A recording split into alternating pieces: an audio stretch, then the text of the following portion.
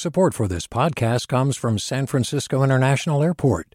At SFO, you can discover award-winning flavors and unique shops all before takeoff. Learn more about what's at SFO at flysfo.com.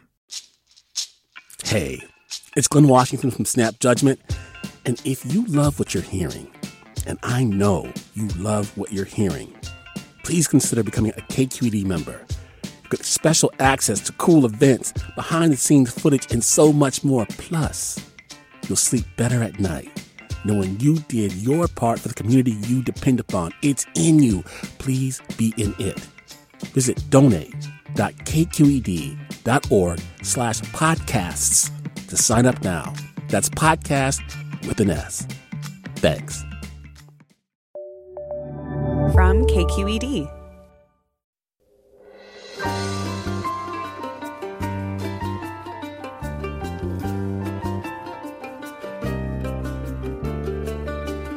From KQED in San Francisco, I'm Mina Kim. Coming up on Forum, modern life conspires against friendship, says Atlantic staff writer Jennifer Senior, even as it requires the bonds of friendship all the more.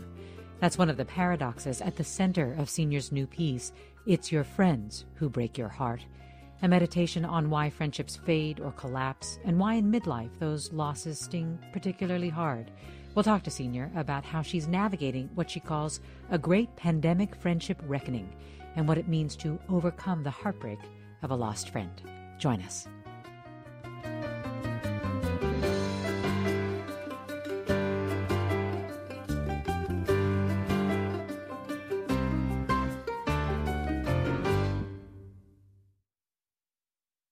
This is Forum. I'm Mina Kim.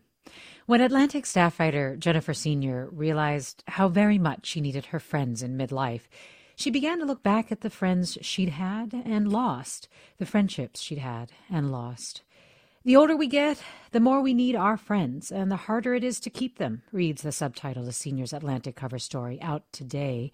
And we want to hear from you. Do you find yourself needing your friends more, but struggling to maintain those relationships? Has a friend ever broken your heart?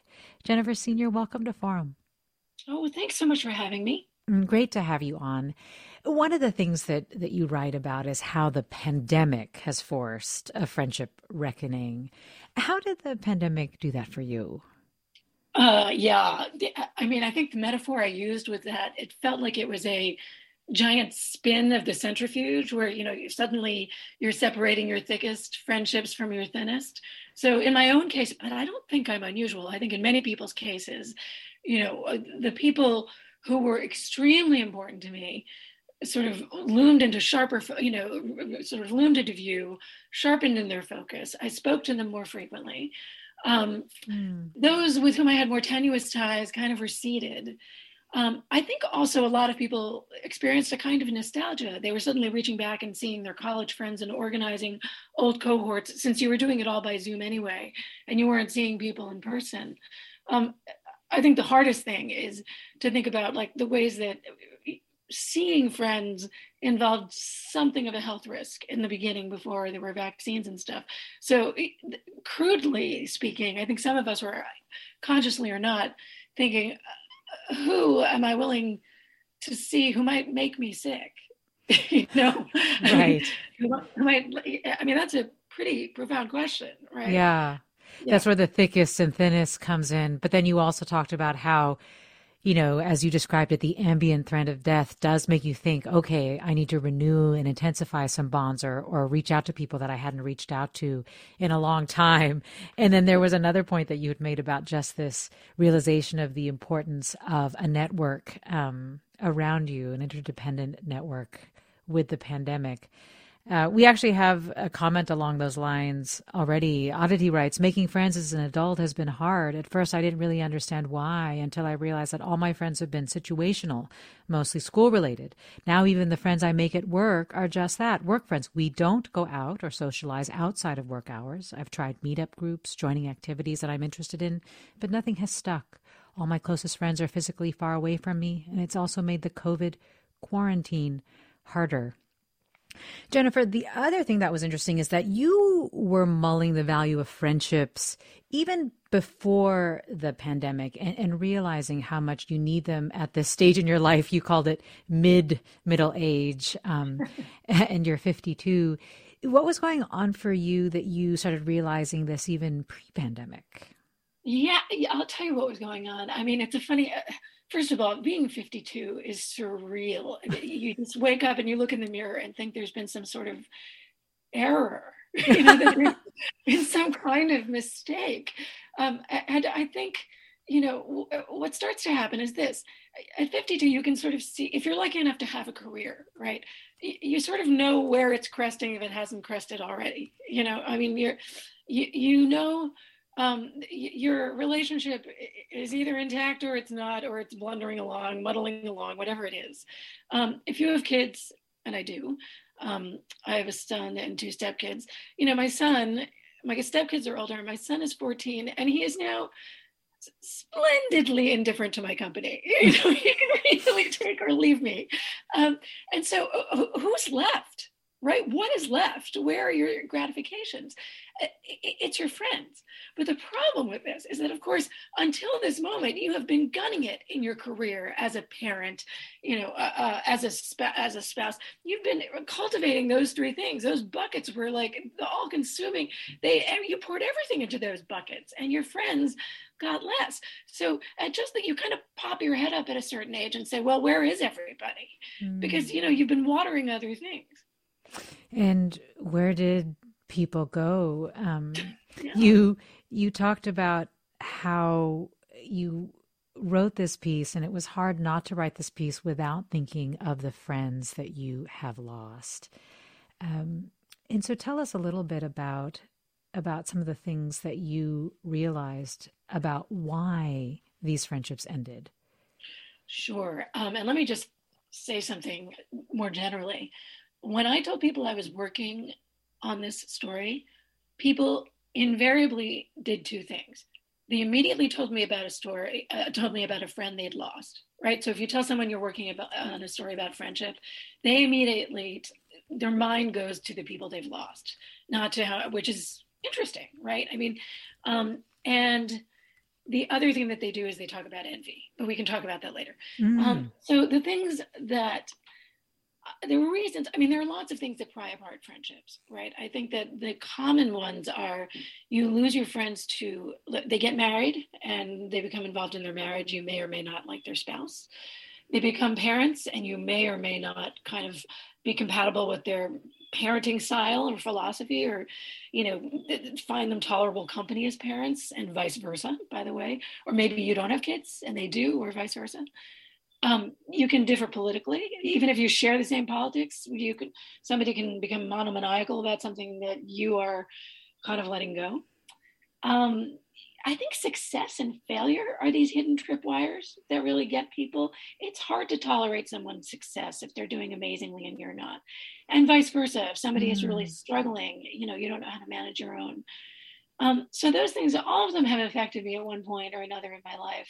I could get more specific about the couple of examples I wrote about, Yeah. Well, let's dig into some of those. There was one also that you said right off the bat, which is that you have a terrible tendency not to reach out. Oh. That sounds very common. I'm sure you are not alone in that. Well, it's so terrible. But, it's a friend had to point out to me like how hurtful it was and how selfish it is to sort of just assume that people will always be reaching out. And of course, she was right, and it is not, of course, anything that I was even really all that aware of. If you are a person who gets easily overwhelmed, as I do, then you just are the sort of person who sort of never has the wherewithal to pick up the phone when it's ringing randomly because it's a friend of yours wanting to say, hey, I secretly feel with dread when I see that it's just a friend wanting to say hi, thinking I can't do this, I can't carve out the space. And I think that you have to reframe your thinking around that and be more flexible around stuff like that. And also just this stuff, you need to be, I hate this new agey kind of word, but you need to be a little more intentional about these things, I think, really honestly, if you want them to work. Yeah. Well, a listener writes on Instagram, it feels harder to accept if a relationship wanes when you believe that it's either you or the other person's fault. So friendships just drift away from us, and the pandemic made that easier for some. Some friendships are fractured by malicious intention, but most friendships just run a course. I say that people come into our lives to teach, help us with something, or to give us an opportunity to heal from trauma we have, or for us to teach them, help them through something. Another person, Kylie, writes on Instagram, having a close friend suddenly disappear from my life with no explanation during the midst of a pandemic when you need your friends the most has been one of the most emotionally and mentally challenging experiences in my life. After 3 to 4 months of no reply to my texts and phone calls, I knew something was up. I tried asking, I tried reaching out many times, but at some point you just have to let go and move on. Having a best friend ghost you is far more hurtful than any guy. Okay, can I say 2 things about those extremely vulnerable and wonderful comments? It's interesting that they both track with large surveys and kind of the solid social science on this stuff. There's a lot of weak social science on this stuff. But the first is that, yes, most friendships fade out. They don't end in operatic acrimony. They just kind of drift apart, right? They fade into a gray resolve. But this other thing, right, about how dramatic and traumatic it is to get suddenly ghosted, no reason given, right? That's by definition what ghosting is. Or even if there is a reason given, for whatever the reason. This one academic who I loved a lot, her name was Mazad Hojat, she had done this work that was so great that vindicated this impulse I had, which showed that although on surveys people write down, they say that they would of course find it much more upsetting to be broken up with by a romantic partner. The truth of the matter is, in real life, in real time, if a friend dumps them, they are just as upset. It's every bit as destabilizing, and they feel every bit as bereft. Yeah. I mean, I just think that, we think of friends as part of the permanent architecture of our lives. So when one vanishes, it's a really big deal. Yeah, and you described the physical sensation of a friend breaking up with you, which I thought was so striking, or needing to break up with a friend. And the reason that they gave, which was essentially that they had told you that, you'd been relegated to a lower league, which is sort of a crazy thing to hear someone say to you. But it was my Ted Lasso joke. But you described my heart quickening, the blood thumping in my ears. It's a very strong physical and emotional sensation, very much like heartbreak and the loss of a lover. Totally. It was sense memories. I mean, I think that's just it, and if I'd been hooked up, I remember hearing this and just feeling indistinguishably, the same, as devastated as I would have been if they had said, "It's not you, it's me. I want to date someone else." It was terrible. Yeah. Also, you share the story of a man whose friend committed suicide, so he tried to rekindle a relationship with a mutual friend to sort of reminisce and build that back up, and was denied. And I think that's basically where you got, in part, the title of your piece, because in that denial, you describe him as now dealing with 2 friendship deaths, and him saying it's your friends who break your heart because they're who's left. I owe him for that story and for that quote. The quote is the title of my piece. That's just it. Yeah, and your friends do break your heart. I mean, especially because look, there's many more opportunities for that to happen. You have one, eventually in life, most of us, not all of us, but most of us settle into one kind of one primary romantic relationship, sometimes none. But if you're going to have one, very few people can sustain more than one big romantic relationship at a time, unless you are like just a triumphantly successful polyamorous human being. And that means that the other kind of really intense relationships are your friends, and you have way more of them than you do romantic partners. And so you have multiple opportunities to feel sad. Yeah. We'll have more about friendships after the break. Support for Forum comes from San Francisco Opera. Set 10 years after a school shooting, the critically acclaimed opera Innocence takes us into a complex emotional journey where our understanding of innocence and guilt is constantly upended. Kaya Sariaho's ethereal score collapses the past into the present as a community of survivors grapple with how to move forward. Don't miss the highly anticipated American premiere of Innocence, June 1st through 21st. Learn more at sfopera.com. We've all got those parts of our house where the internet just won't go. Well, if you had wall-to-wall Wi-Fi from Xfinity, you could worry less about dead spots. Because with wall-to-wall Wi-Fi from Xfinity, you get fast speeds, reliable connection in every room, and power for all of your devices, even when everyone's online. That's wall-to-wall Wi-Fi only with Xfinity. Restrictions apply, not available in all areas. Actual speeds vary. Welcome back to Forum. I'm Mina Kim. We're talking this hour about the challenges of forming and maintaining friendships in adulthood with Jennifer Senior, staff writer for The Atlantic. Her new piece out today is called It's Your Friends Who Break Your Heart. And you, our listeners, are invited to join the conversation. You can call us at 866-733-6786, 866-733-6786. Get in touch on Twitter or Facebook or Instagram at KQED Forum. Email us, forum@kqed.org.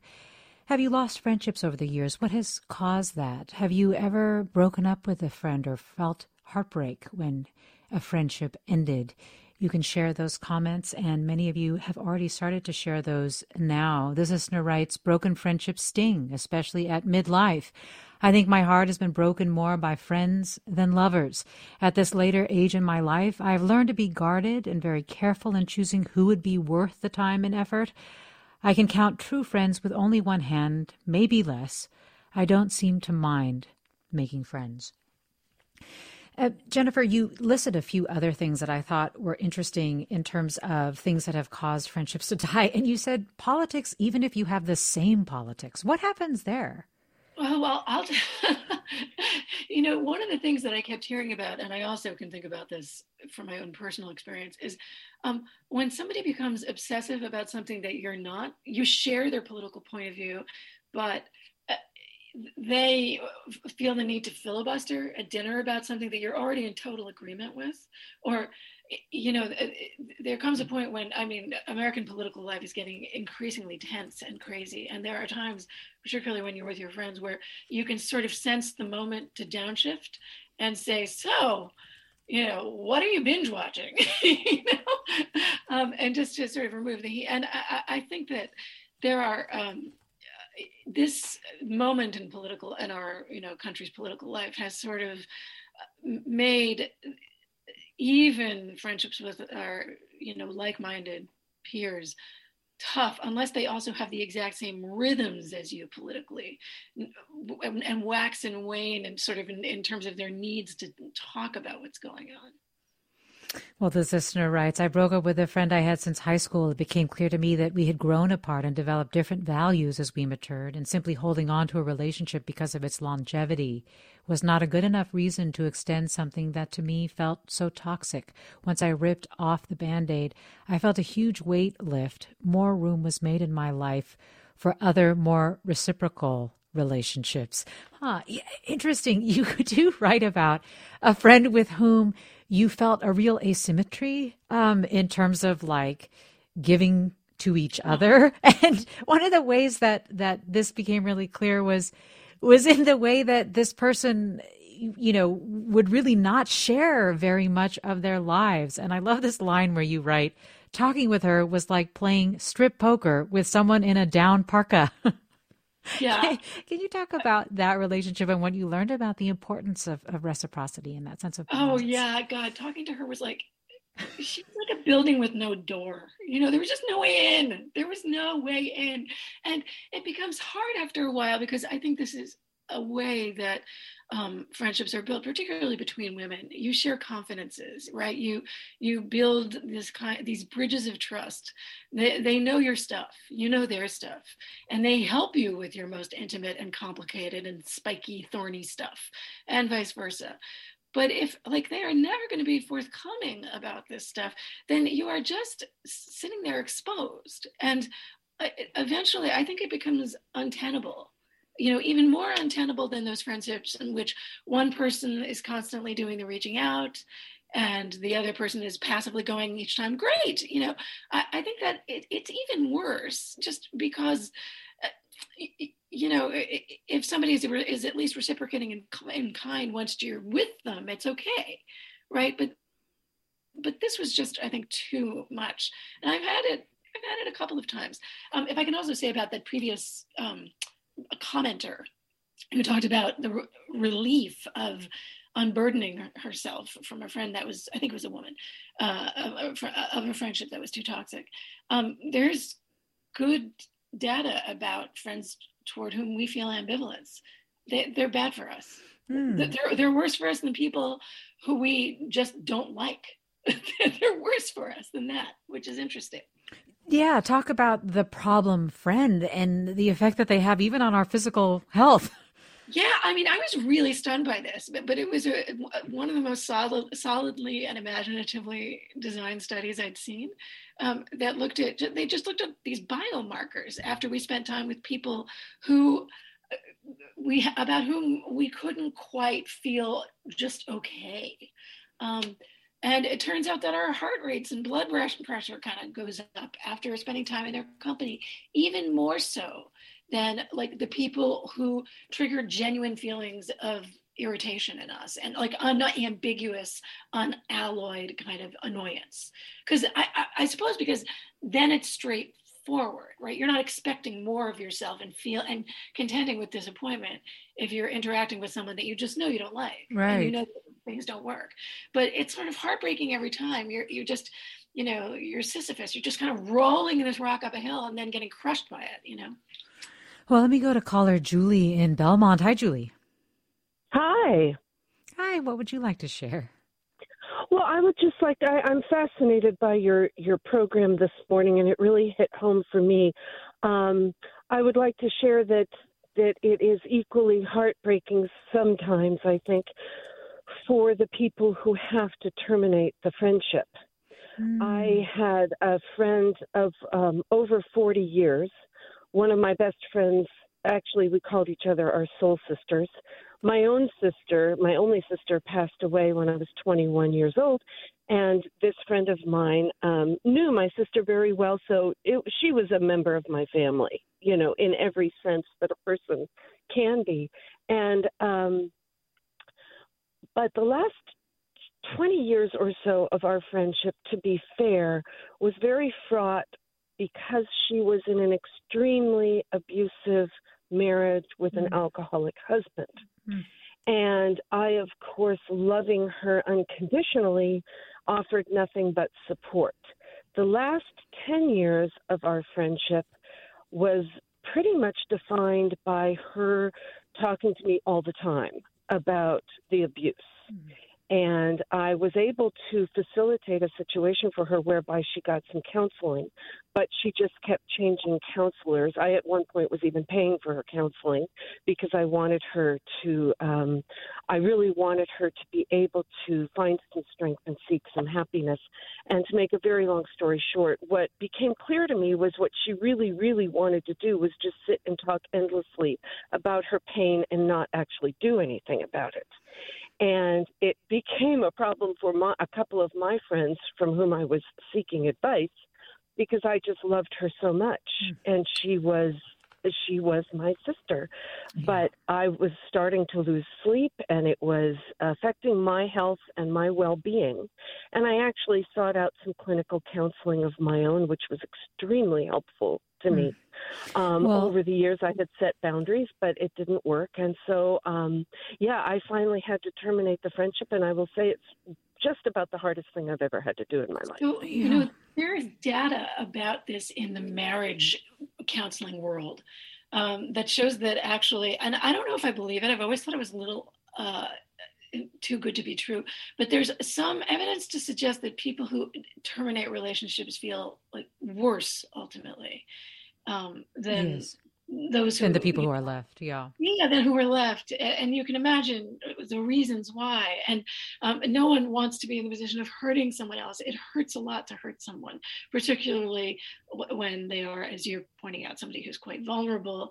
And I describe in my story a situation between two women where one woman was in the position of saying, get your act together. And the other woman was saying, I'm trying. Can't you see I'm trying? And that's a dynamic that frequently kind of takes place in relationships too. That's really, really grueling. Yeah. Where no one likes being in either position. No one likes being told to get your act together, and no one likes hollering it at their friend, or gently saying it to their friend.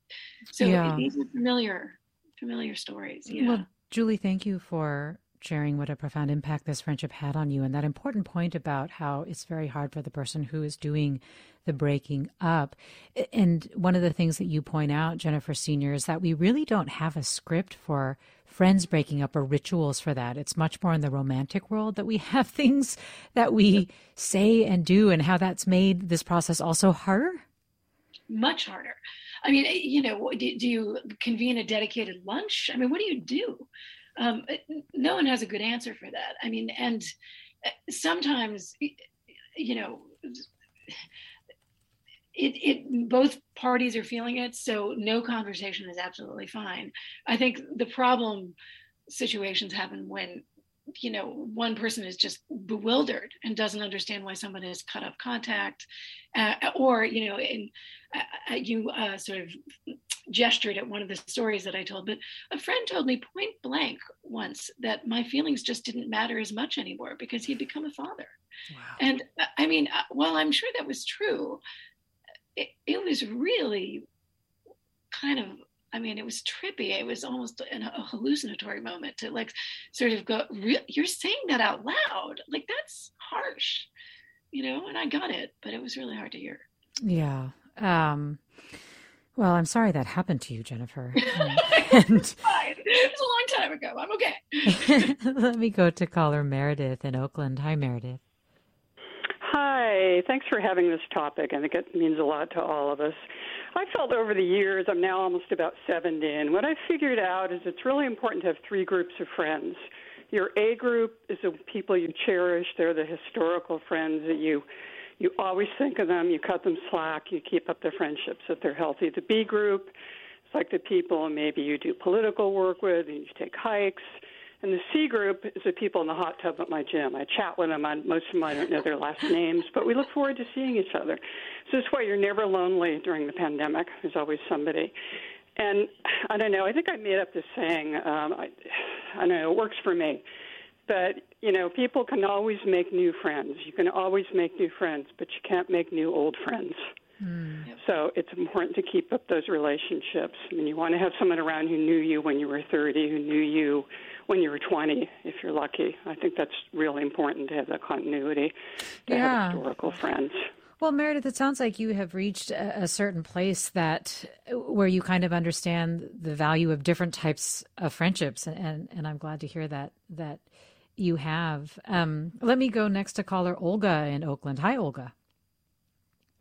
Hi. Maybe Meredith answered my question. I don't know, but I wanted to ask. I've had a friend from college. And, we were best friends in college. We really grew apart afterwards. I think due to some stuff that happened in her personal life, she thinks because I changed. In any case, we've been trying maybe for almost 10 years now to rekindle the friendship. Like, we call each other, we visit each other, but it's not the same. It's kind of awkward. It feels like work to maintain it. And I just wanted to ask, I don't feel like I want to give up on it, but, if it's such work to keep in touch, and should we just keep trying, maybe we'll land somewhere else. I don't know. I wanted to hear your thoughts. Oh, Olga, thanks. Jennifer, what do you think? I'm not in the advice dispensing business, but I will say this. There was a sociologist that I quoted who had looked at a really big cohort of people in the Netherlands and discovered that people in your social network actually shift. About every 7 years, 50% of the people in your social network will change. So it would be upsetting, but not atypical, if this friend somehow slipped out of your life. You sound young, so maybe you're just not used to this happening, and it happens. It just does, and it's not you. It's sort of the natural rhythms and sort of sheddings that one does, and you reacquire friends. Although, as the previous caller said, it's harder to make old friends. But I don't remember which rock band it was. Was it? I don't think it was the Beatles. Was it that said trying to get back together? It couldn't have been the Beatles, but said that trying to get back together was like reinflating a souffle. I mean, you can't do it sometimes. Yeah. Well, this listener writes, growing up with books like The Sisterhood of Traveling Pants, being surrounded by TV shows and movies featuring lifelong friendships, seeing my sisters have them, I always yearned for a best friend. Maybe I tried too hard as a result, but it never worked out for me. I could never rely on other people the way I allowed them to rely on me.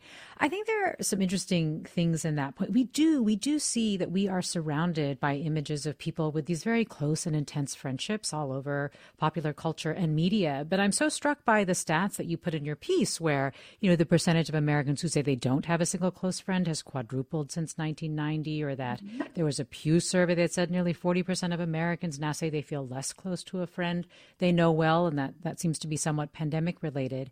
But I do wonder if we almost, the reality of people's friendships, and maybe even Meredith was getting to this, that friendships play different roles, are not what's glorified in terms of these really intense friendships of people who, you would, I don't know, call it at 4 a.m. or walk into their house uninvited, all those kinds of things. Is really that realistic?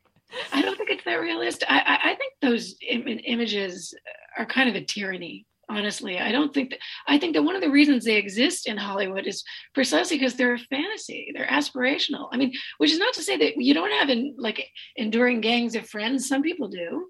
Some people have enduring best friends, and some people have. But it's not atypical to not have that arrangement, and it's not atypical for there to be fluidity in these arrangements. I think that one of the reasons that shows like Friends and shows like Sex and the City and Just Like That and all these other, and every movie depiction of these kinds of arrangements, I think one of the reasons that they captivate people is precisely because they're made up. Well, let me go to caller Steve in Kansas. Hi, Steve. Go right ahead. Hi. Everything that you've been saying just really touched me and helped me understand the situation in which I was left. He was and is still a long time associate, early high school. I'm in my mid 70s, and it was just unbelievably traumatic. And when I heard your program, all of these feelings that I'd been having really came together because it literally was a breakup. And I was just heartbroken, and it's been about a year, and until I could actually realize that it really was like a breakup with a woman, I couldn't get any better. And so it's taken about a year, but I really hadn't thought about it for several weeks until I turned on your program, and I thought, yeah, that's exactly right. A second point I want to make, I really connected and learned a lot with this notion of ambivalent friends being more damaging to your health and outlook than those people that you could just outright don't like. Anyway, it's I'm really glad for the conversation. Well, Steve, I'm really glad you called. Thank you for sharing that. Can I jump in for 1 sec? Of course, Jennifer. Yeah, I'm also really grateful he called, because men are way less reluctant. I'm sorry, are way more reluctant, I think, generally, to talk openly in the way that he just did. Yeah. And I really appreciate that. I'm very moved by it. Well, similarly, or maybe not, Tristan writes, I'm struck by the lack of men responding. I'm a 52-year-old male who has experienced very painful friendships ending. The worst was someone whom I considered my bestie since we were college roommates. But a few years ago, before the pandemic, he basically ghosted me. When I called him to ask what was going on, he ended up gaslighting me. Very Upsetting. I don't know if we'll ever mend things, and I'm left wondering, was our relationship toxic? Is he just a jerk? Did I do something wrong? Did he just change in ways that forced us apart? More on friendships after the break. Support for Forum comes from San Francisco Opera. Set 10 years after a school shooting, the critically acclaimed opera Innocence takes us into a complex emotional journey where our understanding of innocence and guilt is constantly upended. Kaya Sariaho's ethereal score collapses the past into the present as a community of survivors grapple with how to move forward. Don't miss the highly anticipated American premiere of Innocence, June 1st through 21st. Learn more at sfopera.com. We've all got those parts of our house where the internet just won't go. Well, if you had wall-to-wall Wi-Fi from Xfinity, you could worry less about dead spots. Because with wall-to-wall Wi-Fi from Xfinity, you get fast speeds, reliable connection in every room, and power for all of your devices, even when everyone's online. That's wall-to-wall Wi-Fi only with Xfinity. Restrictions apply, not available in all areas. Actual speeds vary. You're listening to Forum. I'm Mina Kim. We're talking about the challenges of forming and maintaining friendships in adulthood with Jennifer Senior, staff writer for The Atlantic. Her new piece out today that you should check out is called It's Your Friends Who Break Your Heart. You can call us to join the conversation at 866-733-6786, 866-733-6786. You can post them on Twitter, Facebook, or Instagram.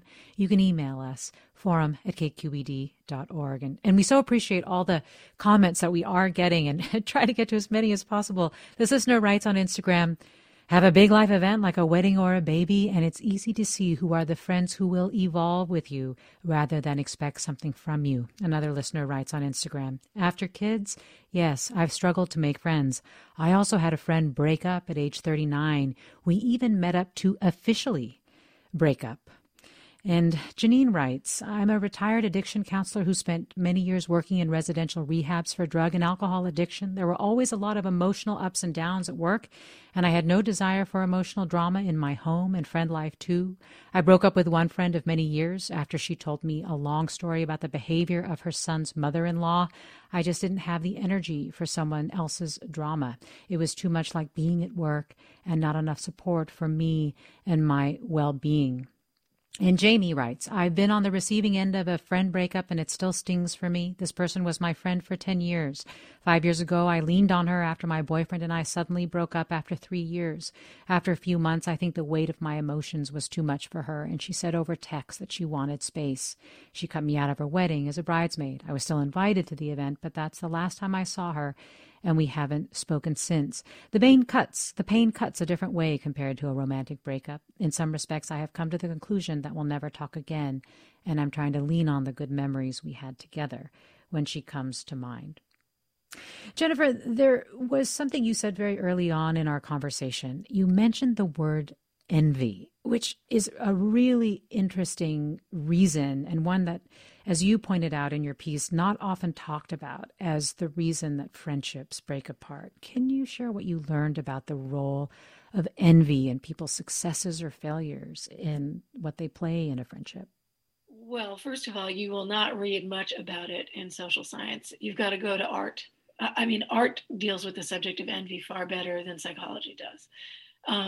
So, read novels, read Aristotle, you could read Adam Smith on the subject of envy, which was fascinating to me. And the theory of moral sentiments, he actually said that if somebody is really lucky, they ought to go out of their way to subdue their elation when they are around their friends, because they will just torture their friends with their happiness, which is very astute and, spot on. What did I learn? I mean, it is a lot of friendships are subtly predicated on the idea that you are on top and your friend is, one notch below.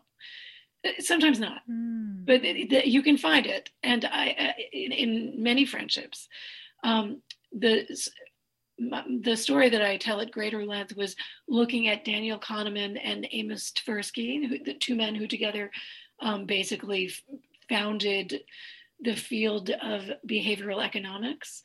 Kahneman won a Nobel Prize for this eventually, Tversky had already died. But there was this terrible competition and envy between the two of them that Michael Lewis got at really beautifully in the Undoing Project. And Danny Kahneman talks about it really openly, about how he was just choking on it. It was just so hard, to be kind of in this very cold shadow of someone, and not necessarily rightly. I wrote about my own experience with it. It was kind of my only experience that I've really had with it in the last 2 decades, but which I can talk about or not. Yeah, sure. Okay. Well, you had a friend who got published in an incredible way and great success with his book. It was more than that, because I'd done well with my first book, and I've had nice publishing success. He went on to write a second book, and it got picked by Oprah. I said this in my story. I don't have any real fantasies about being like some kind of celebrity. A lot of people sort of crave fame secretly or not secretly, and I don't. But I kind of secretly sort of always wanted to be interviewed by Oprah. I thought it would be really, really cool. And of course, who wishes that? It's the dumbest wish. What are the odds? No, I bet you're not alone. 0.0000001%. But then it happened to my friend, and I was. My mind was saying two things at once. It was this is incredible, and I love you, and I want nothing but success for you. And the other part was I'm going to die of envy right now. I cannot even stand how jealous I am. And I got over it quickly. It's my friend Bob Kolker. He wrote this amazing book called Hidden Valley Road. And he, what saved it wasn't anything that I did. It wasn't like I was the bigger man here. He just wound up being the same guy afterwards. He was still vulnerable and still anxious and still talked to me about all of his anxieties in the world. And he kept reminding me that I was great at the moments that I felt like I was really not great. He continued to be a really steady, wonderful friend. But what was it that Gore Vidal said? We every time a friend of mine succeeds, I die a little inside.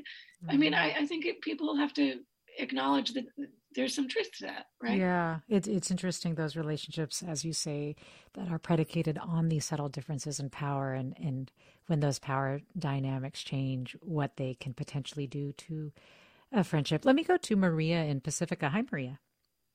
Hi. What did you want to share? Yeah, I just wanted to share. First of all, I love this topic. I think it's relatable to so many people listening right now.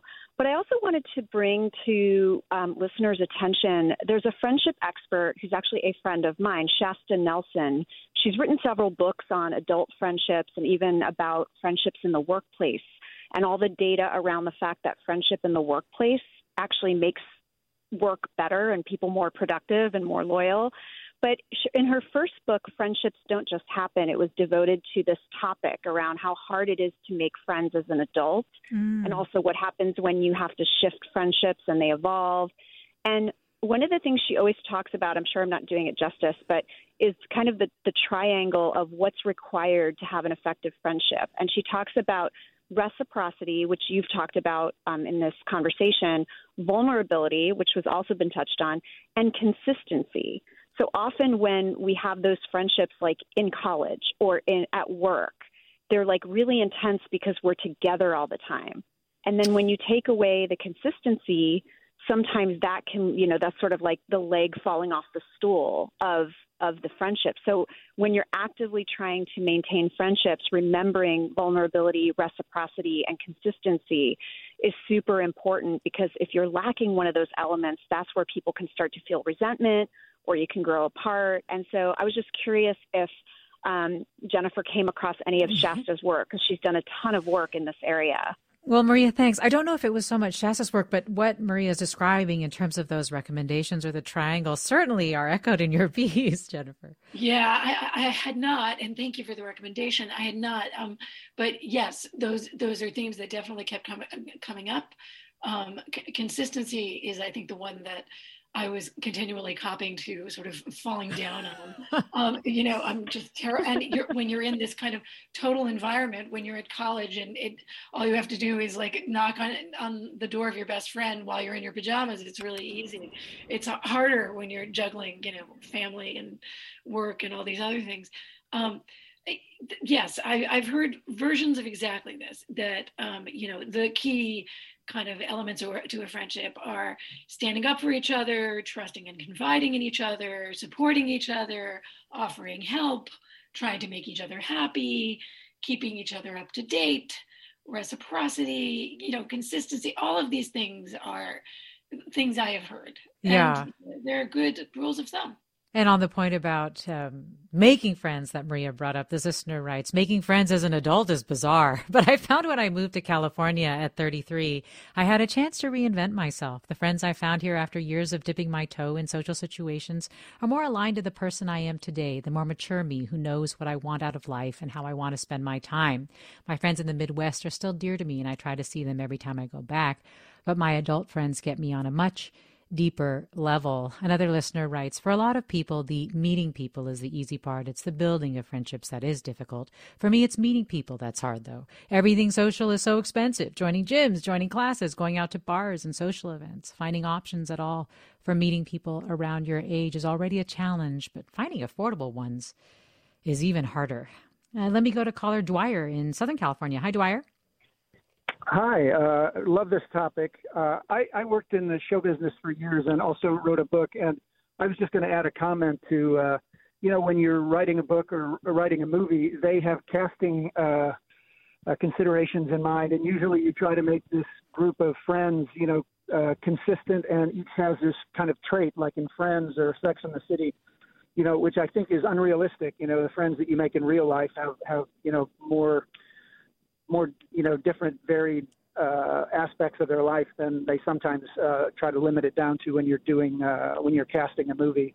And the other thing is, my wife and I really love each other. We've been together 20 years, but we just had this talk the other morning that there's nobody I'd rather spend time with than her. And if I die someday, the only regret I would have is not spending more time with her. So I find myself I would just rather be with her than be with some of my friends. So that's just another aspect. Thank you so much for the topic. Thank you, Dwyer. That is beautiful. And I share that with my partner as well. And it's reminding me, actually, Jennifer Senior, of what you brought up in terms of where you, I think, feel like you've sort of landed about the optimal perspective on the relationships that you currently have.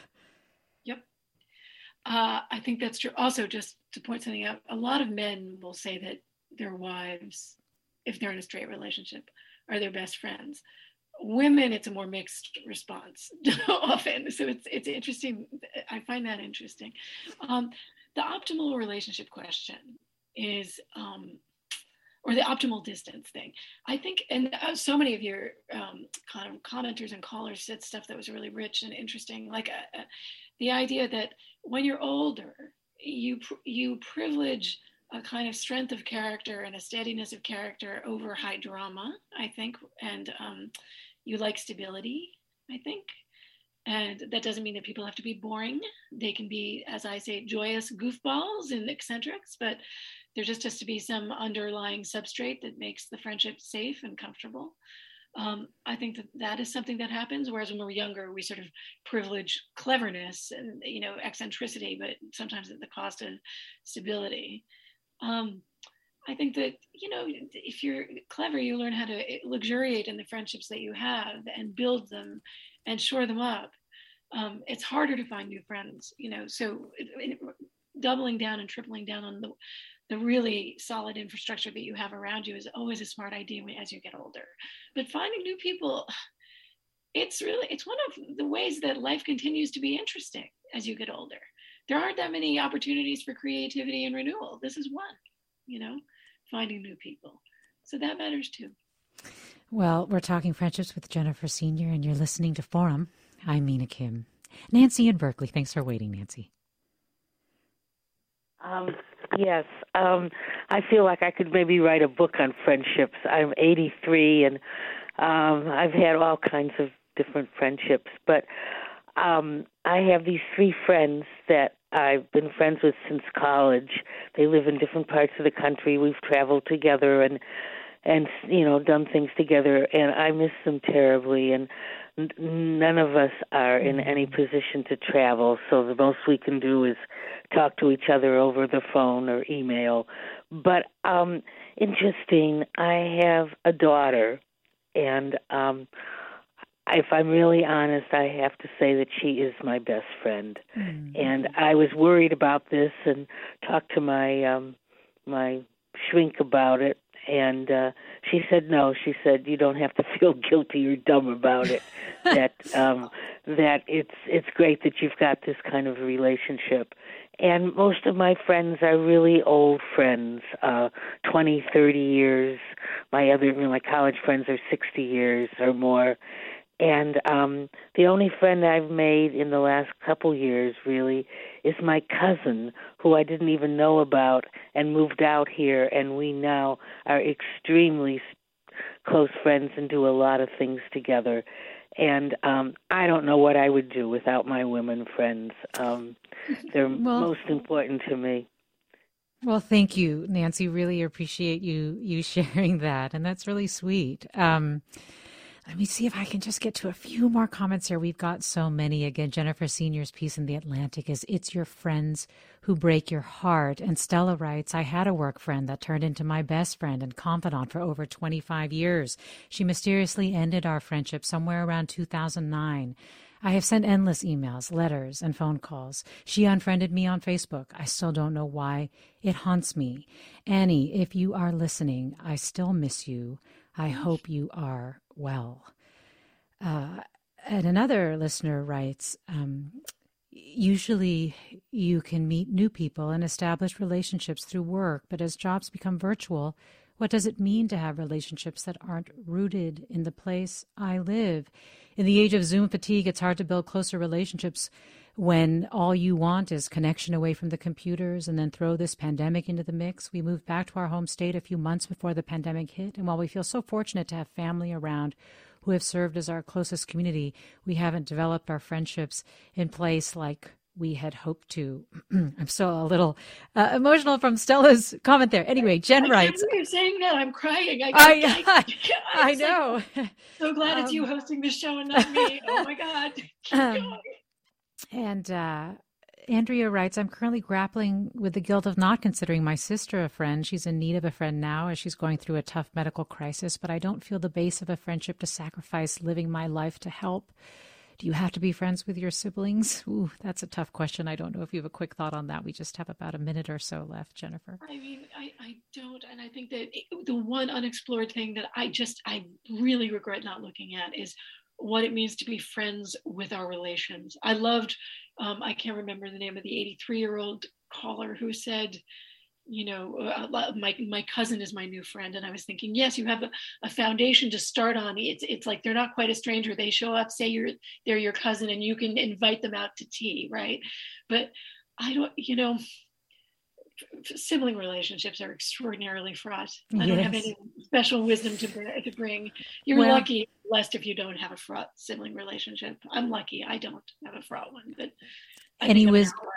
Yeah. Well, any wisdom of having done this deep dive that you want to share just at the very end in terms of your plan for your friendships moving forward?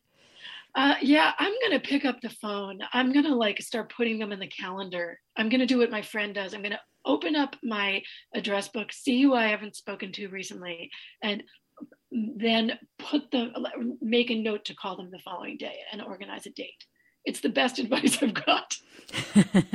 Well, thank you so much for your piece, Jennifer Senior. I really appreciate it. And it clearly struck a chord with our listeners today. Good. Thanks for having me. Yes, thank you. Jennifer Senior is a staff writer for The Atlantic. Her piece published online today. It's called "It's Your Friends Who Break Your Heart." And I want to thank our listeners for sharing the friendships that have broken their hearts, the friendships that have strengthened them, and for their vulnerability and stories. You have been listening to Forum. My gratitude also to Susie Britton, who produced today's segment. I'm Mina Kim.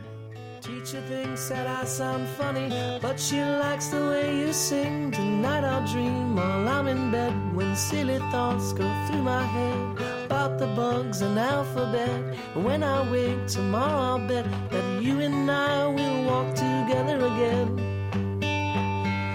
I can tell that we are gonna be friends. Yes, I can tell that we are gonna be friends. Funds for the production of Forum are provided by the members of KQED Public Radio, the Germanicos Foundation, the Generosity Foundation, and the Heising-Simons Foundation. Support for Forum comes from San Francisco Opera. Set 10 years after a school shooting, the critically acclaimed opera Innocence takes us into a complex emotional journey where our understanding of innocence and guilt is constantly upended. Kaya Sariaho's ethereal score collapses the past into the present as a community of survivors grapple with how to move forward. Don't miss the highly anticipated American premiere of Innocence, June 1st through 21st. Learn more at sfopera.com. We've all got those parts of our house where the internet just won't go. Well, if you had wall-to-wall Wi-Fi from Xfinity, you could worry less about dead spots. Because with wall-to-wall Wi-Fi from Xfinity, you get fast speeds, reliable connection in every room, and power for all of your devices, even when everyone's online. That's wall-to-wall Wi-Fi only with Xfinity. Restrictions apply, not available in all areas. Actual speeds vary. All over the country, we need to improve reading in Wisconsin. Schools are changing the way they teach reading. I'm calling for a renewed focus on literacy. We have gotten this wrong in New York and all across the nation. And it's happening because of a podcast. I think your podcast has changed my life. And I'm going to share this podcast with everyone I meet. Sold a Story investigates how teaching kids to read went wrong. New episodes of Sold a Story are available now.